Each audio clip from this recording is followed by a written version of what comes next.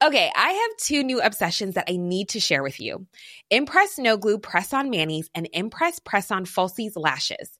Trust me, these are getting ready game changers. Both require no glue, so there is no damage to your natural nails and lashes, no mess, and no annoying dry times. Just one step and you're done. Boom.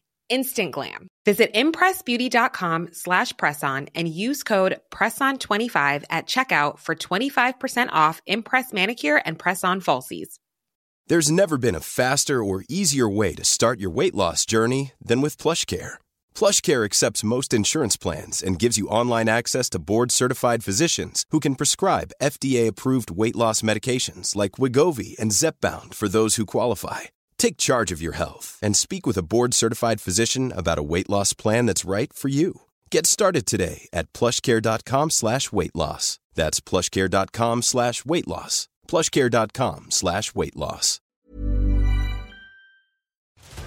Hey, welcome to the Horse Hour podcast. I'm Amy Frost, and my guest today is the Irish Olympic dressage rider Heike Holstein. She's off to the European Championships in Rotterdam next week with her gorgeous dressage horse Sambuca. And Sambuca was homebred and home produced by Heike, so I wonder how she done it. Well, she's done this before, and Heike shares some of her stories and her experiences of how she's been training and riding and teaching, along with running a family. It's not easy, and she explains everything on the Horse Hour podcast. Welcome to the Horse Hour podcast. We're heading over to Ireland today to speak to the lovely Heike Holstein, and she rides beautiful dressage for the Irish Olympic team. How are you, Heike? I'm great. Thank you for having me. Well, you're very welcome. I'm a bit of a sucker for the Irish accent, but I noticed that, I don't know, Heike, is that an Irish name? I thought it was kind of German descent. It is. I have German parents, and hence the name. And I was born in Dublin, hence the accent. I have a real, we call a culture accent, which is a country accent in Ireland. So people are always surprised when they hear my name. And then they hear me speak. Yeah, no, like, absolutely. Oh no! and do your parents? Are they fluent German? Yeah, and my dad died when I was 11, so my mum brought us up, and I speak German every day. So I'm very fluent in German, and when I speak German, I sound like a German. But when I speak English, I sound like a real Irish person. Wow! So where do you feel most at home? What would you say is your base? Ireland. Yeah, because you're born there. Yeah, and I love Ireland. I love the culture here, and we live in the countryside, but not far from Dublin, so we're quite central, and it's just a lovely place to grow up and a lovely place to be. And I find with Ireland, it's got a real community feel. You'll hate me for saying this, but I'm part Welsh, so I kind of think the Welsh and the Irish just really know how to get together, don't they? And have a good party, of course. Yeah, of course. So we're good at partying. I'm sorry to hear about your father passing when you were so young. Was he into horses? He was a farmer. And my mum came over to Ireland. They actually met in Ireland. They were both German, and they met in Ireland. My mum came over to Ireland managing a stud farm for some German people. Wow. And that's how they met. So, but she decided then to stay in Ireland, even though her family was in Germany, and bring us up here because it was such a lovely place to be. Good for her. Did fantastic. It was me and my brother, and we ended up going to lovely schools and university and everything. So I think she worked very hard to bring us up as well as she could. That must be even harder for her then, to think that, not only has she lost her husband, but she's away from home. So to make that really brave decision to stay where she was, God, she must be a really strong woman. Yes, she is. If you speak to anyone who knows her, she's very strong. And do you get some of that strength, do you think? Is that where your motivation comes from? Yes, I'm sure it's contagious and hereditary. No, I would count myself quite strong, yeah. Well, you have to be. I mean, you've got a family, you've got a husband, you're an Olympic rider. I mean, I struggle to even do one of those things, which is be a mum, let alone, just doing the washing and the ironing and dealing with school runs, let alone having to work at the same time, is hard enough. Hold on a minute. Let's just throw in producing some horses and travelling the world, being an incredible rider. How was this the dream, or did it just kind of flow like that? Always. When I was young, I did everything. I did hunter trials. I rode for the school hunter trial team. I did show jumping. I did dressage. I did showing. I won the Connemara Championship at the Dublin Horse Show. I did everything, but I never had the urge to go eventing because that scared the life out of me, the cross-country bit. And show jumping, I did up to grade C, which is kind of middle thing. I don't even know what that is now. That was a long time ago. But I wasn't an expert at seeing my stride, so I had a few crashes. And then I always thought I want to go to the Olympics. So I was like, right, I'm going to do dressage.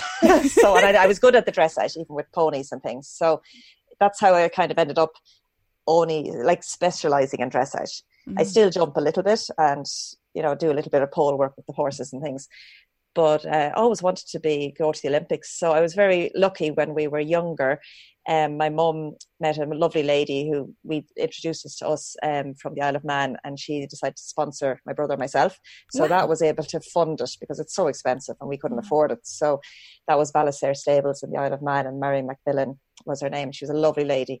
So that enabled us to get the horses and compete abroad and live abroad for a few years and go on the circuit. And so it's thanks to her, you know, for sponsoring us that enabled us to do it. What an amazing lady. And what does she get out of it by sponsoring, apart from the fact that she gets to, you know, support two young, well, were you children? How old were you? Oh, I was 24 when I rode in Atlanta, so about 21, 22. It was okay, no, before that. Not quite a child. Yeah, not that young. But she was just lovely. I think she just liked us and wanted to spread the joy.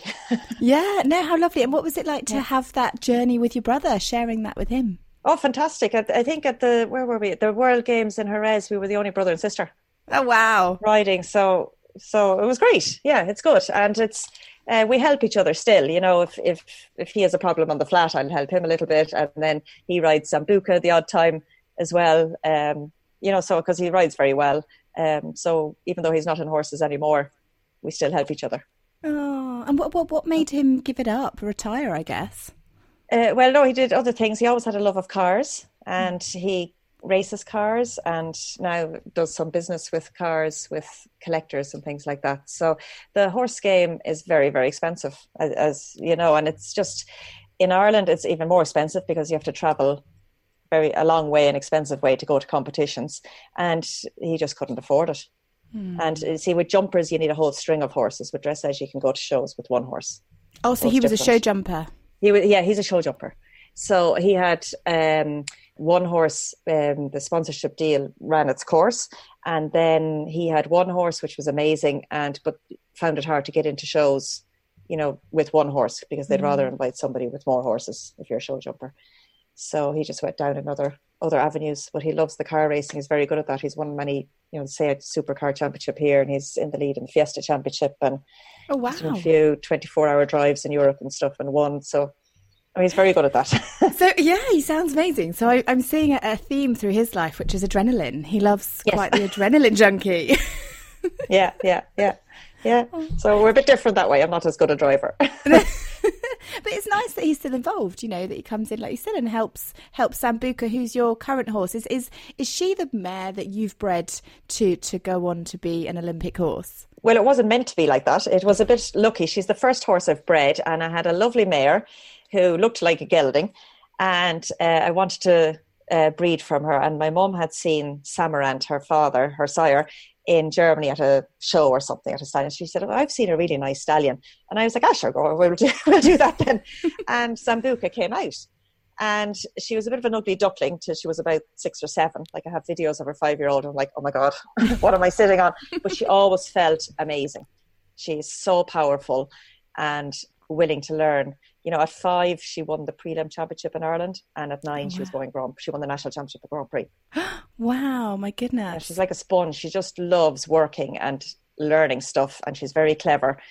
And so just, she's kind of, through riding her for all the years and remuscling her, she now looks kind of pretty, where she always had a big head and a bit of an ugly neck and an ugly back, and, you know, but she always felt amazing. So I always felt like this is a Grand Prix horse.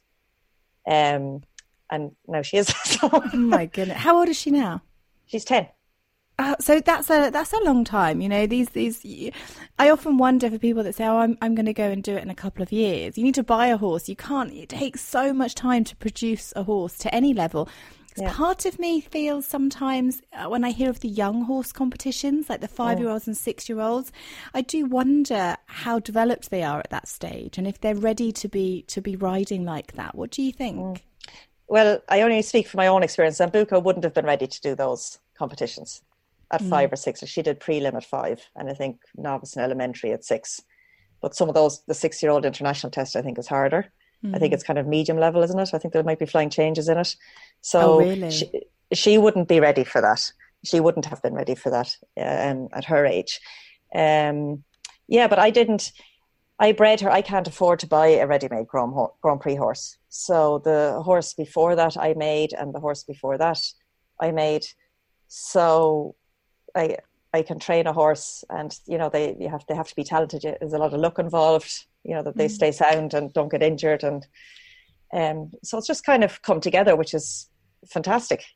Isn't it more amazing to know that you've created that? So when you're watching your videos back, do you ever think, I can't believe I'm doing this? I know. I can't believe I'm going to the European Championships on a horse that a few years ago wouldn't enter an arena, was running backwards and spooking of everything. Yeah, she's a bit of a cow sometimes. Typical sharp mare. How did you get her through those moments? Because I'm sure there's times when you wanted... were there times when you thought, this isn't going to work? No. I was never?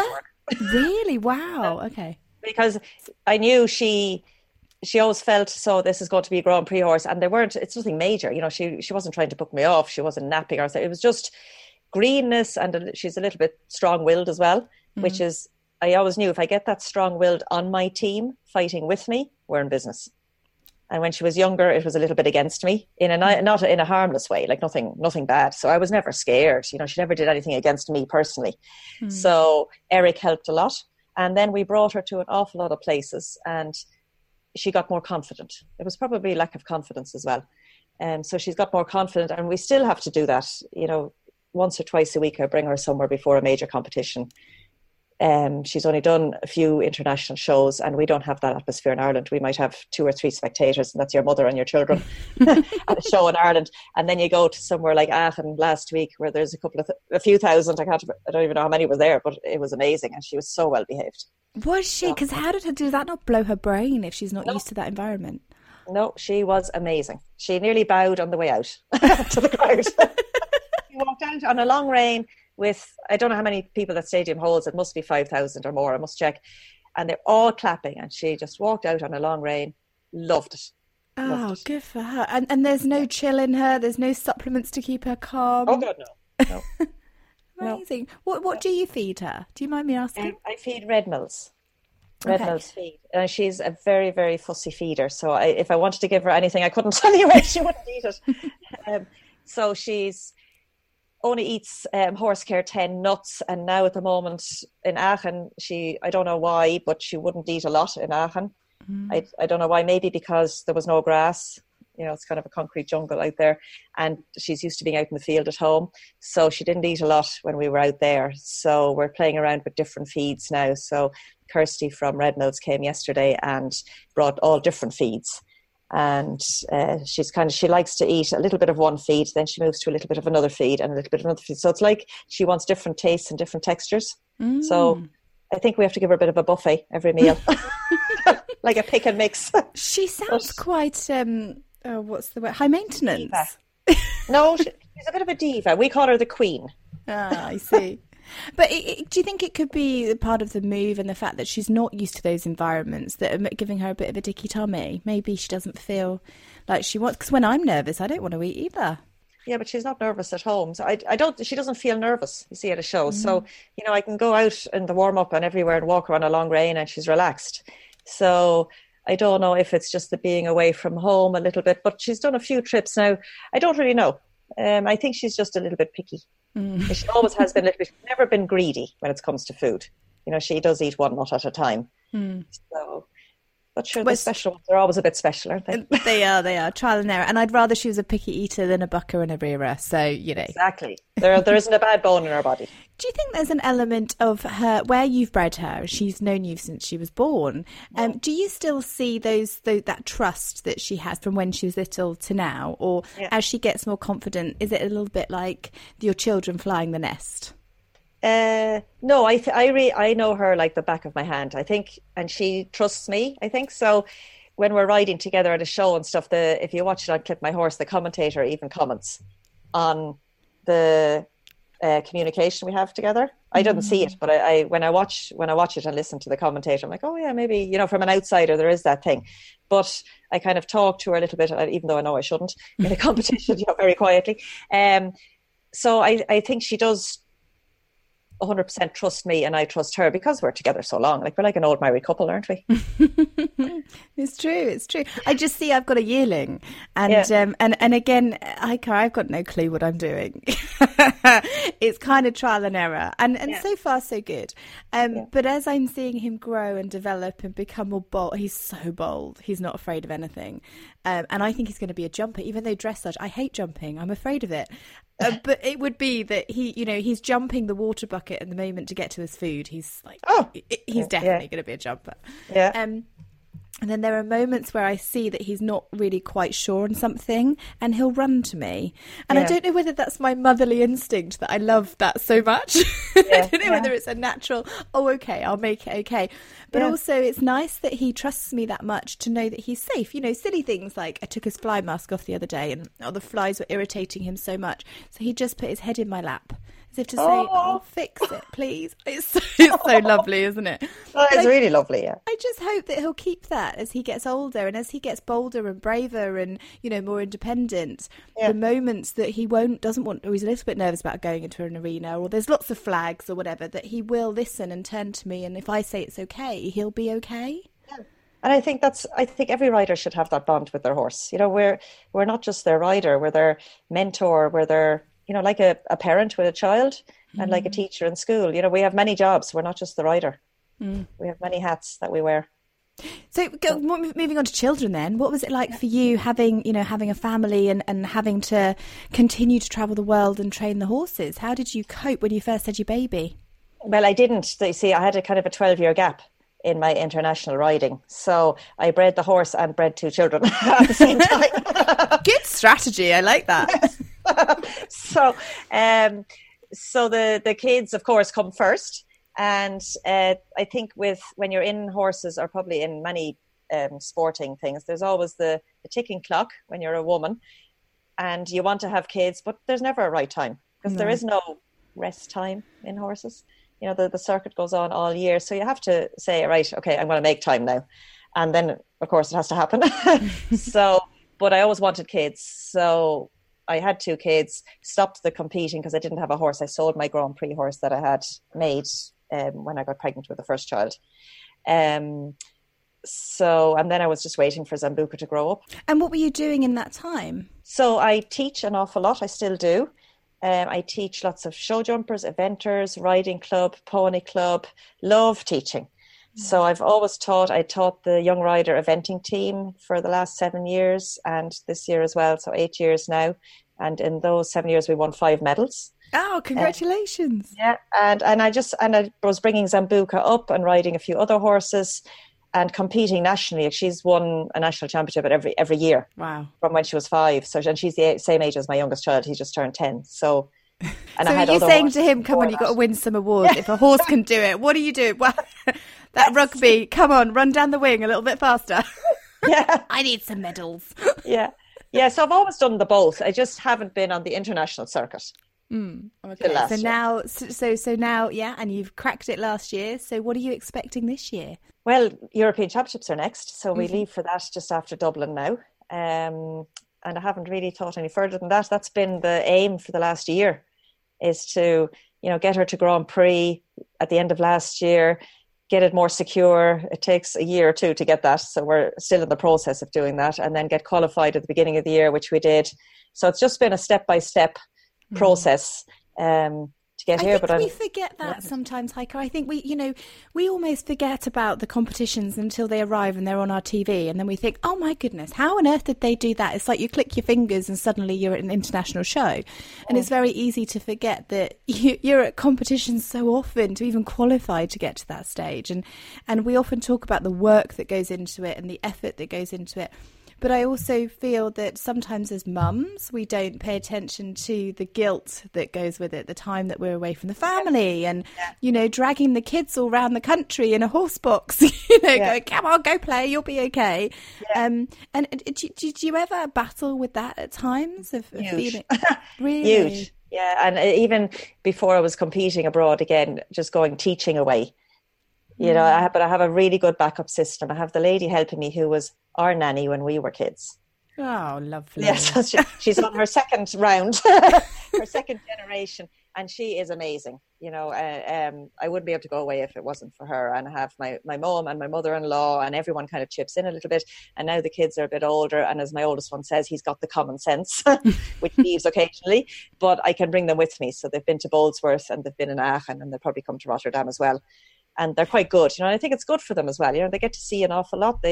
On the way home from Aachen, they were in 5 countries in one day, briefly, but they were, and they get to meet other kids and experience other things. So, and they have a sense of freedom. I think they get taught responsibility, as we know with horses anyway. But how incredible to be able to travel the world at such a young age. And no doubt they won't appreciate it because they're only 5, so they don't realise. It's not until they look back that they'll realise how lucky they are. Yeah. But I kind of feel a bit sorry for them. They're 10 and 12. Oh, okay. So they 10 and 12. Yeah. They're understanding now. Yeah. But I do kind of feel a bit sorry for them. I've got a little 6-year-old stepson, and he's the horses are okay, but they're not great. He prefers motorbikes, and fast things. Yep. So I'm trying to find things that get him involved. So we tried horseboarding. What's that? It's so cool. It's skateboarding off the back of a horse. Oh, wow. So I ride the horse and I pull him with a long rope and a skateboard. Cool. You want a quiet horse. Yeah.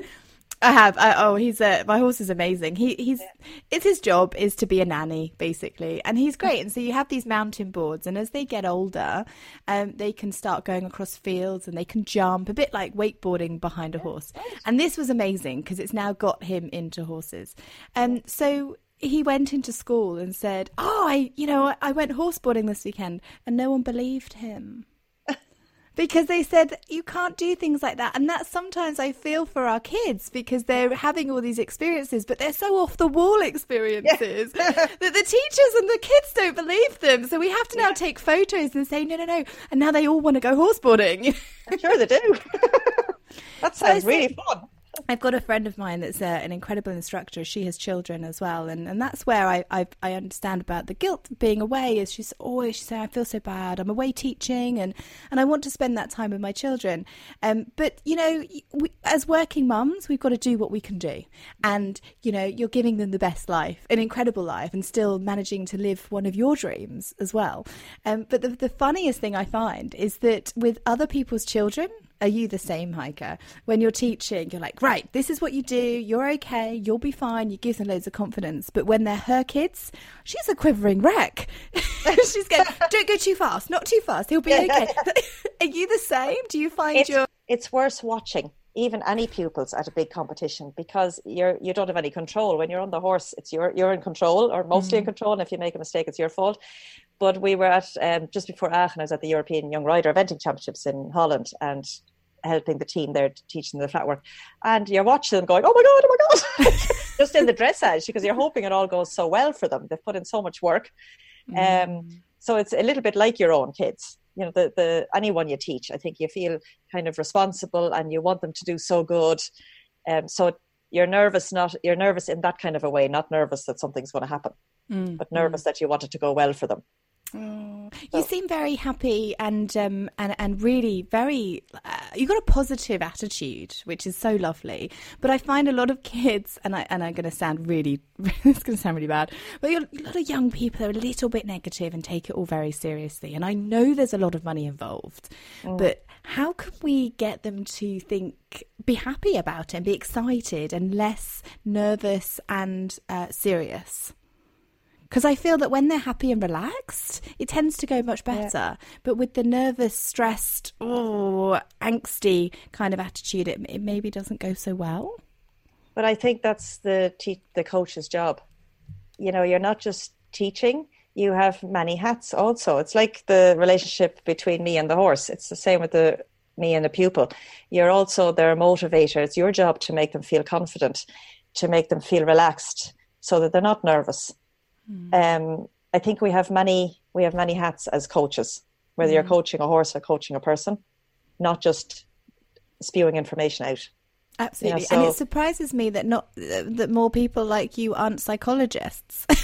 I think we are. We are. We just don't have the piece of paper saying we are. Yeah. But I think we are. Absolutely. Yeah. Flexibility is great. That's why there's yoga. Flexibility for your insurance coverage is great too. That's why there's United Healthcare Insurance Plans. Underwritten by Golden Rule Insurance Company, United Healthcare Insurance Plans offer flexible, budget-friendly coverage for medical, vision, dental, and more. One of these plans may be right for you if you're, say, between jobs, coming off your parents' plan, turning a side hustle into a full hustle, or even missed open enrollment. Want more flexibility? Find out more about United Healthcare Insurance Plans at uh1.com. When you're ready to pop the question, the last thing you want to do is second-guess the ring. At BlueNile.com, you can design a one-of-a-kind ring with the ease and convenience of shopping online. Choose your diamond and setting. When you find the one, you'll get it delivered right to your door. Go to BlueNile.com and use promo code LISTEN to get $50 off your purchase of $500 or more. That's code LISTEN at BlueNile.com for $50 off your purchase. BlueNile.com, code LISTEN. Many of us have those stubborn pounds that seem impossible to lose, no matter how good we eat or how hard we work out. My solution is PlushCare. PlushCare is a leading telehealth provider with doctors who are there for you day and night to partner with you in your weight loss journey. They can prescribe FDA-approved weight loss medications like Wegovy and Zepbound for those who qualify. Plus, they accept most insurance plans. To get started, visit plushcare.com/weightloss. That's plushcare.com/weightloss. What would you say? This is a bit of a tough question now because I am putting you on the spot. But are there standard things that you tend to say to your students quite regularly that maybe we could share with our listeners, other than heels down, sit down, lean back? It depends. I teach such a wide variety of people that do a lot of different disciplines. But of course, there's common factors. There's ride your horse a little bit rounder, comes up a lot. Don't pull on the left rein is a common one because most people pull on the left rein harder than on the right rein. I don't know why. And all over the world. Really? I could probably say that in many languages. Yeah, there's only I have about 2 or 3 pupils that I call my freaks of nature that pull on the right harder than on the left, even though people are left-handed or right-handed. It's weird. Most people pull harder on the left. I feel like there should be a scientific study based on that. I wonder if it's because we feel heavier on the right, because I sit quite heavy on the left. My bottom kind of I tend to lean to the left a little bit more. So it might be that, or it could be that we're overcompensating because we feel stronger in the right. I think every horse is uneven, and I think every person is uneven as well. And then sometimes the rider feeds off the horse, or the horse feeds off the rider. So if the rider is quite crooked, it can make the horse crooked, and if the horse is quite crooked, it can make the rider crooked. You know, so you have to straighten them both out, but you have to see on the day: do you straighten the rider first? Is he the cause of the problem, or do you straighten the horse first, and that makes the rider straight? What do you do? Well, you have to see what you get. You know, it depends. It depends on who's there at that moment. Sometimes it's the horse, and sometimes it's the rider that you have to fix first. So when you're training horses for dressage and the young ones, where do you pick up your training techniques from? Is it from classical dressage? Is it all from dressage, or do you take elements of other disciplines too? Experience and having tried things that don't work and tried things that do work. And yes, from all disciplines. I think you learn so much every day. You never stop learning. And you learn from other people, and you learn from other horses, riding other horses in different places. You learn things. I think we can never stop learning. And I think I just file away anything that's useful in my head, and anything that's not useful or didn't work, I shelve that a little bit. And then you know, it's like having a filofax in your head. So when you come across a horse or a person, you have the problem, you go back to, where's that file? I'll pick that out. And then you have a plan A and a plan B and a plan C. And you know what? If it doesn't work, it doesn't work. You do something else. Because I hear so much it's natural for you, for riders at your level. It's just a natural instinct. But I kind of do believe that. I think it's a learned instinct. You've had to have learned it at some experience point. As well. Experienced. You can't beat experience. And now I'm older and wiser. And I think I ride better now than I did 10 years ago because I have 10 years more experience. Yeah, true. Not just competition experience, but riding other horses. And they're all different. They all have different temperaments. They all have different experiences. They all have different talents. So they're like people. They're very individual. So you can't ride them all the same. The hardest thing is the basics. I really struggle sometimes with just staying straight and, you hear move forward, go forward more, go faster forward. And I'm like, okay, well, I am, but I'm still wonky. Yeah. And it's sometimes I feel it's hard to move on to the next level, whatever that level may be, whether it's upper grade or whether it's just moving sideways. What do you call that? I can never remember what that's called. Thank you. Leg yield. For some reason, I've got a mental block when it comes to leg yielding. Shoulder in, travers. I know the word travers, but I never know what it means. I have to ask all the time. What's travers? Yeah. It's when the horse moves forward, sideways along the track. So its front end is along the track and it's where you sit from you to its tail comes in. So it's like a banana moving along the track. Ah, nice. Thank you. I feel like diagrams. If you do travers and half pass and renvers are the exact same movement. They just have 3 different names because they're in 3 different places. Are you kidding? Can't we just say half pass on the line, half pass going sideways and half pass going the other direction? Yeah. So travers, if you're doing travers on the right rein and you keep the horse in that shape and do it down the diagonal, it's half pass. And if you keep it in that shape and do it on the left rein, it's called renvers. And if you do it on a circle, it's a pirouette. The horse is in the same position. They all give it different names. So it really doesn't matter what you're doing on your horse as long as the horse is doing what you want it to do. You don't need to put a label on it. The reason I ask about different disciplines is because I've been really lucky doing these interviews to speak to a lot of different riders that have different disciplines. And I do find there's a lot that we can take from different areas. I mean, dressage is the base, isn't it? It's the absolute root of athleticism, I believe, and the foundations for then going on to doing other things. It's my belief. I'm sure it's yours because you're a dressage rider. But it was interesting. I was at the New Forest show yesterday, and I was looking at the carriage driving and the heavy horses. So they've got the really big heavy horses that used to carry the beer and things like that. And I was watching the horses' legs, and they move sideways on the spot. They turn, they pivot, and they cross over their legs. And I have never seen a horse cross over like that well. Right. And that was in a carriage. That was with a carriage. So basically to turn the carriage, they have to cross over sideways. Like a walk pirouette. Exactly, yeah. And even for all the competitions and all the international shows, and I think maybe we need to go back a little bit to carriage driving and go back to basics and say we could actually learn. And it's probably how they do that. It's probably because the carriage is holding them still a little bit and stopping them from being able to move forward and pivot. But these horses' legs were crossed so far over, and I just thought, wow, that's pretty amazing how they do that. Yeah, the carriage driving is amazing. But I think didn't dressage come from war? The horses had to do the movements, be really obedient and brave to be able to fight. And I think a lot of it is like you're talking about leg yielding. If you want to open a gate, you're going to have to move the horse over 1 or 2 strides. That's leg yielding. To open the gate, and the same with closing it, or just getting your coat off an upright or something. You just move it over 1-2 steps. So I think a lot of people do dressage when they don't even know they're doing dressage. Yeah. And they've got this attitude of it being boring. I'm like, no, are you kidding? It's like it's feeling at one with the horse, isn't it?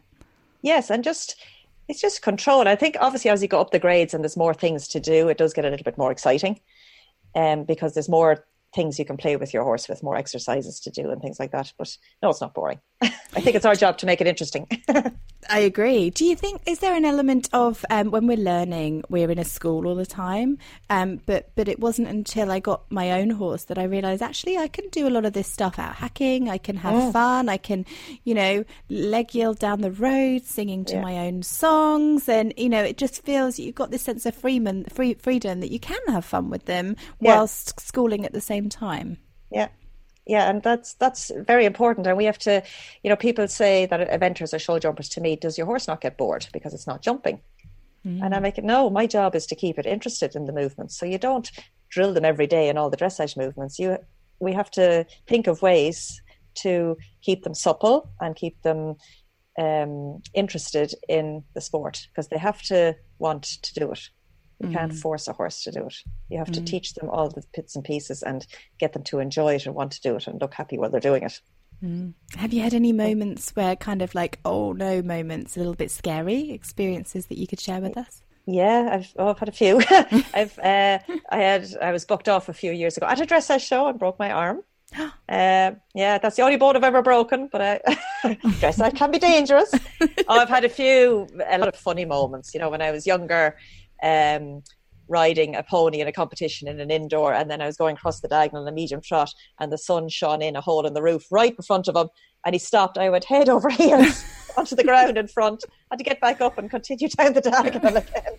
So there's lots of things, but only broken an arm once. But, right. Well, I feel like I don't want to ask you anymore because I don't want to jinx you at this time.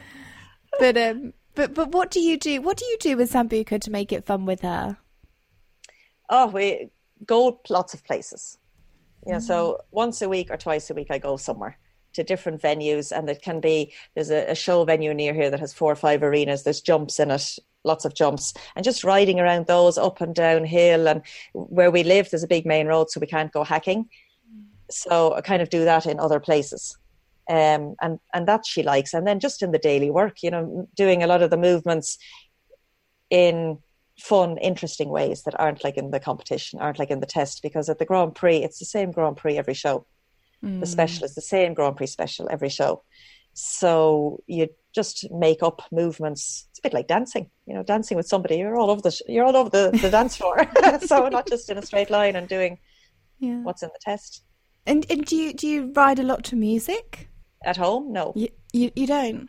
No. But you have to do a music test, don't you? Yes, so do you I just imagine practicing with music quite a lot to get them used to that and the feel, because it's down to the horse's beat, isn't it? The horse's movements is then what you relate to the track to.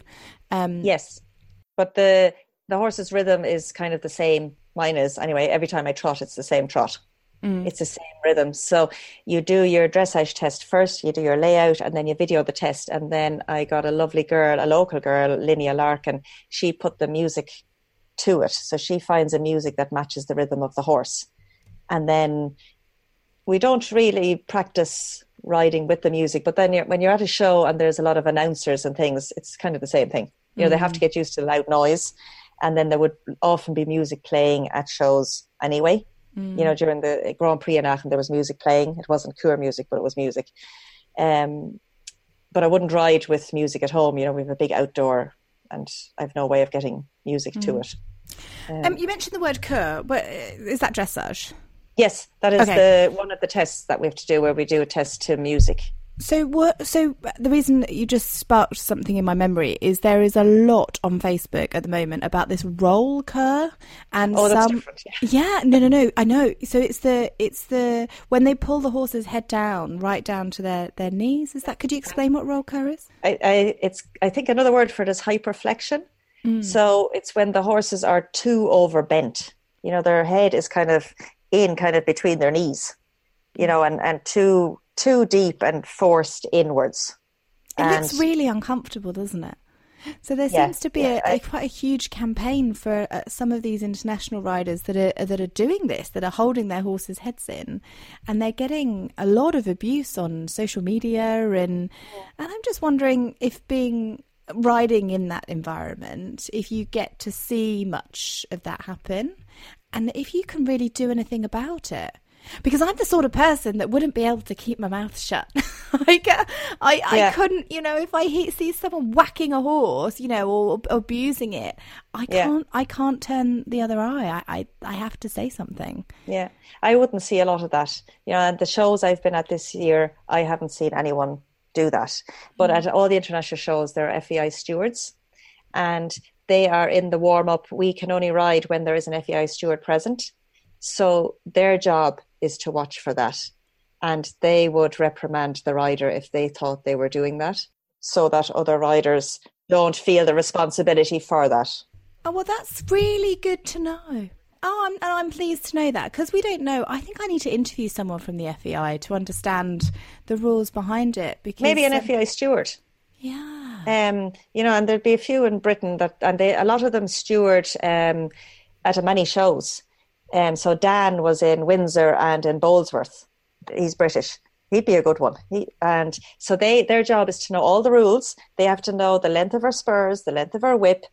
And they watch all the time that, you can't just go and beat your horse. They would give you I think there's yellow cards and red cards and, like a bit like in football. Yeah, warnings. Wow. Yeah. And nobody wants to do that to their horses. So I haven't seen that happening in the public domain. That's really good to hear. Okay. So please tell us a little bit more about Sambuca then. So your strategy for the next few months, when do you go to the Europeans? Sunday week. Monday week. My goodness. Yeah. Like literally like any day. Yeah, in about 10 days. Where are they? 10 days. In Rotterdam. And the jumping Europeans are on at the same time. So how are you going to get there? Are you driving? I'm driving, yeah. Are you driving the horse box, or do you have a friend? Yeah, I'm driving, and either my husband will help me or my brother will help me drive out, because I'm not very good at staying awake for long periods of time. I had to drive home from Aachen on my own with the 2 kids, so they kept me awake, wrestling in the back. But I had to buy a lorry for Sambuca as well, because she didn't like travelling in a trailer. She got a fright one day. A lorry came up right behind me and slammed on the horn. Oh, no. They're buggers. Yeah, big cement truck. So she got a fright in that. So I have a big lorry, and she has 3 partitions in it, and she loves it. What happened when he put the horn on? You know the way they go right behind you in a trailer? Like, it blew the horn. Oh, she panicked. She jumped around, and then, the trailers are kind of flimsy and they move around a bit. And luckily it was at the top of our avenue, so I had to take her out and I led her home. But then the next time I was in the trailer and a lorry overtook her, came close, she was a bit frightened and wary, and it just kind of escalated and got worse and worse and worse. So in the lorry she feels safe. Yeah, good. I'm not surprised. To be honest, I can't believe that you're driving all the way, to different countries with a trailer. I don't even want to go down the road with a trailer. Yeah, no, I'm going in a lorry. Yeah. But I have done it with a trailer. With my last horse before I had the kids, I drove to Slovenia with a trailer, with a Jeep and trailer on my own. Took 3 days. And we had no Google Maps or anything in those days. Reading a map. Yeah, so you do what you have to do, don't you? Of course you do. Where do you stay when you do those trips? Well, now you can stay in the horse box, but when you had a trailer, did you have to find stables to stay out on the route, or? Yeah, you'd organise all that beforehand. So there are a lot of places around where you can stay. So if we're going to Europe now, we'll stay somewhere near Dover. So we're driving 1 day from here to Dover, and then the next morning then we'll get the ferry Dover-Calais and continue on. And if you're going further afield, you'd only do about maybe 6, 7, 8 hours. Oh, Heike, come to Poole. Don't go to Dover. Go to Poole, and I'm like 40 minutes from there. Come and stay at my house. You don't need to stay in the horse box. Is there ferry crossings from Poole? Yes. I don't know where in France, but I think, we've got Poole or Weymouth. Nice. So have a Google. Come stay at mine. Oh, I'd love to meet Sambuca. You wouldn't be allowed to go. Well, I'm so excited for you. And are the kids going with you? I don't even know their name. I feel so rude. Jake and Archie. Jake and Archie. Yeah. Fabulous. So are Jake and Archie going with you? Yes, because their school starts again the week after we get back. So it's their last hurrah, their last holiday. Yeah. And do they have jobs now? Do they help? Do they help you groom and get Sambuca ready? And yes-ish. Sometimes they make more mess than they try to clean up. But they're quite happy just wandering around and looking at things and going off and buying a bit of popcorn. And So your team then, how big's your team that will be going? It's you, your husband, your brother, your 2 children, Jake. Well, my brother will probably, if he helps me fly out, because my husband might have to work, he'll fly home again. If he helps me drive out, my brother. Right. So because my husband works, he's an accountant. So he mightn't get enough days off. He wants to come to the actual competition. So he mightn't have time to drive me out. So my brother might be called into duty then. But he'll fly home again. And no grooms? I'm the groom. Heike, we need to get you help. How can you do this by yourself? Because I would be bored otherwise. Like with one horse, it's easy. I do it all myself at home anyway. I only have 3 horses, and we have a few ponies for the kids, and we do it all ourselves. We have quite a small private yard. So people come here for lessons and leave again. We don't have any liveries or anything. And I do all the mucking out and everything myself. So I'm used to doing that. And I love doing it. And I think that helps connection between the horse and the rider. I do everything for her. Like I get her feeds, I muck her out, I give her hay, travel with her on the boat and stuff. So the trust, I think, is more than if I just arrive and ride. Oh, well, I wish you the best of luck. Thank you. Oh, my goodness. Please, will you phone us afterwards and let us know how you get on? Or send a video. I'd love to see a video of you and Sambuca. Can we watch it on TV? We must be able to. There must be a way. It's on... There's a lot on Clip My Horse, and I'm sure Rotterdam will be on something. The Europeans, I'm sure it'll be on a lot of TV channels or FEI TV or something like that. Sure, it'll be covered Archie a lot. and Jake to put up a banner so that they get on TV too. Go, Mummy! Ride, Mummy, ride! Hold on. Love it. Yeah, no, it's very exciting and can't wait. And we have a team coming, so it'll be great. Yeah, and it was the first time we had a team in Aachen this year as well, ever. So the aim is Tokyo then? The aim is Tokyo next year? Yeah. So we need to qualify a team place at Rotterdam at the Europeans. And how do you know if you qualified? What do you need to get? So I think there are 5 teams not qualified and 2 spaces available. So the best 2 teams out of those 5 get a slot after the Grand Prix. That's kind of the Nations Cup. Oh, I'm really bad with the point system. So can you let us know? I'll have to let you know. There's other people because I've been out of the loop for so long. Judy Reynolds' husband, Patrick, is fantastic at this. He's very good at all the statistics and things. So he knows exactly, all the teams, what they've been getting, what scores they've been getting, what scores we need to get. We need to beat them on the day, obviously. So that's what our aim is to qualify a team for Tokyo. Amazing. Well, fingers crossed for you. Best of luck. Yeah, everything crossed. And we'll phone Patrick then and say, right, give us an update. Yeah. Find out how we do it. I think the Grand Prix is Monday and Tuesday. So Tuesday evening, it'll be known. Okay. So yeah. Good luck, Heike. Thank you. Thank you so much. I hope your husband does manage to get out there to see you ride. If he doesn't, then I think he needs to give up his job. Like, seriously. Yeah. No, he will be coming to see. He will be coming to see. And give Sambuca an extra carrot for us because I think I'm in love with her. She's special. She's such a diva. How can we follow you on social media? Are you on? I'm on Facebook, so I have Heike Holstein Dressage on Facebook. I'm on Instagram, but I have a friend of mine doing my Instagram because I cannot get the So she puts up my Instagram posts. It's good just to see your photos and see what you're up to behind the scenes and any little clips. I think it's so important to love what you do. I think horses is a passion. And you have to get up in the morning and look forward to riding and look forward to working and look forward to teaching. So that's what I'm going to do now. Thank you so much. Thanks a million. Bye. Thanks so much for listening. I hope you enjoyed this week's episode. You can hear all previous episodes of the Horse Hour podcast on our website. Just head to horsehour.co.uk. And as always, you can have them downloaded straight to your mobile phone if you hit subscribe on iTunes, Acast, Stitcher, Player FM, and of course Spotify. While you're on Spotify, you can listen to our own hacking playlist. I quite enjoy hacking to the music that we've uploaded on there and we've liked. And you can actually add your own music as well. If there's a particular song, then it's all collaborative, so just click add to the playlist. It's quite fun on a sunny day. We've got a winter hacking playlist as well if you want a little bit more somber music, but do enjoy that, and I hope you're enjoying spending time with your horses. As always, I love being tagged in your photos and your videos and all the competitions that you're heading to and all the little fun times that you have with them. So don't forget to tag us. I'm at Amy Stevenson 1. Yeah, my name is still Amy Frost, but my handle is my maiden name, so Amy Stevenson 1, and of course at Horse Hour, #Horse Hour. Hope you have a really great week with your horse, and I'll speak to you soon.